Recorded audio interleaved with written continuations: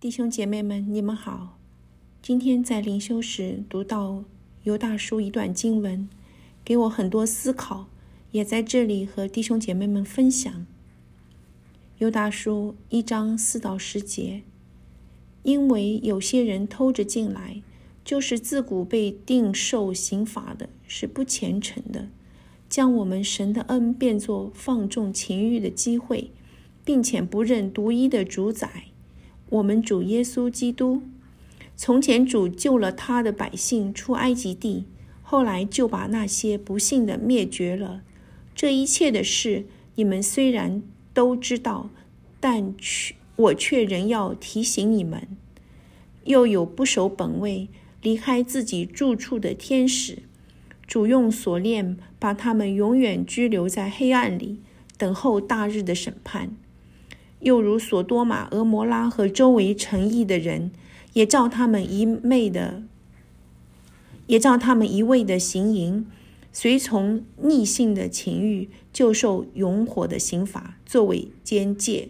这些做梦的人也像他们污秽身体、轻慢主治的，毁谤在尊位的天使长米迦勒，为摩西的尸首与魔鬼争辩的时候，尚且不敢用毁谤的话罪责他，只说主责备你吧。但这些人毁谤他们所不知道的，他们本性所知道的事，与那没有灵性的畜类一样，在这世上经败坏了自己。这段经文中提到了3种不虔诚的人和他们的下场。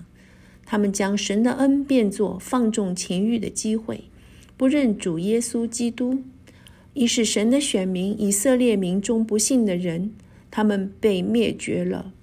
2是不守本位离开自己住处的天使，主将他们永远拘留在黑暗里等候审判。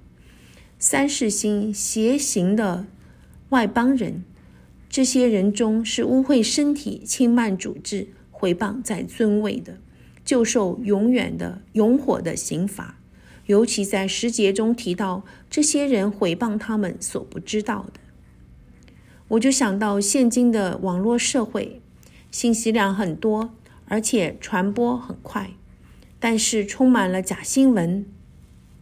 有些人以赚人眼球或者赚流量的钱为目的，肆意的造谣生事，对一些人和事极尽毁谤之事，也包括对在尊位上的领袖。假新闻通过网络不断的被放大，很多人其实对这些被毁谤的人和事是毫无所知的，但是不做任何分辨的转发和评论。弟兄姐妹们，我们是否也曾经做过毁谤他们所不知道的人呢？今天的新闻对我们是一个很好的提醒，我们不要去毁谤我们所不知道的，我们要在善上聪明，在恶上愚拙。求神给我们一个分辨的心和敬畏的心，在恶上愚拙，不传播谗言，不参与网络假新闻的转发，免得在这世上竟败坏了自己。让我们一起祷告。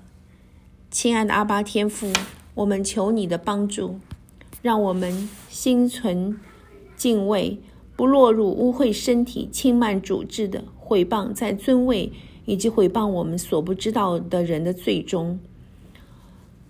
求主加智慧，让我们的生命满有你的荣耀充满。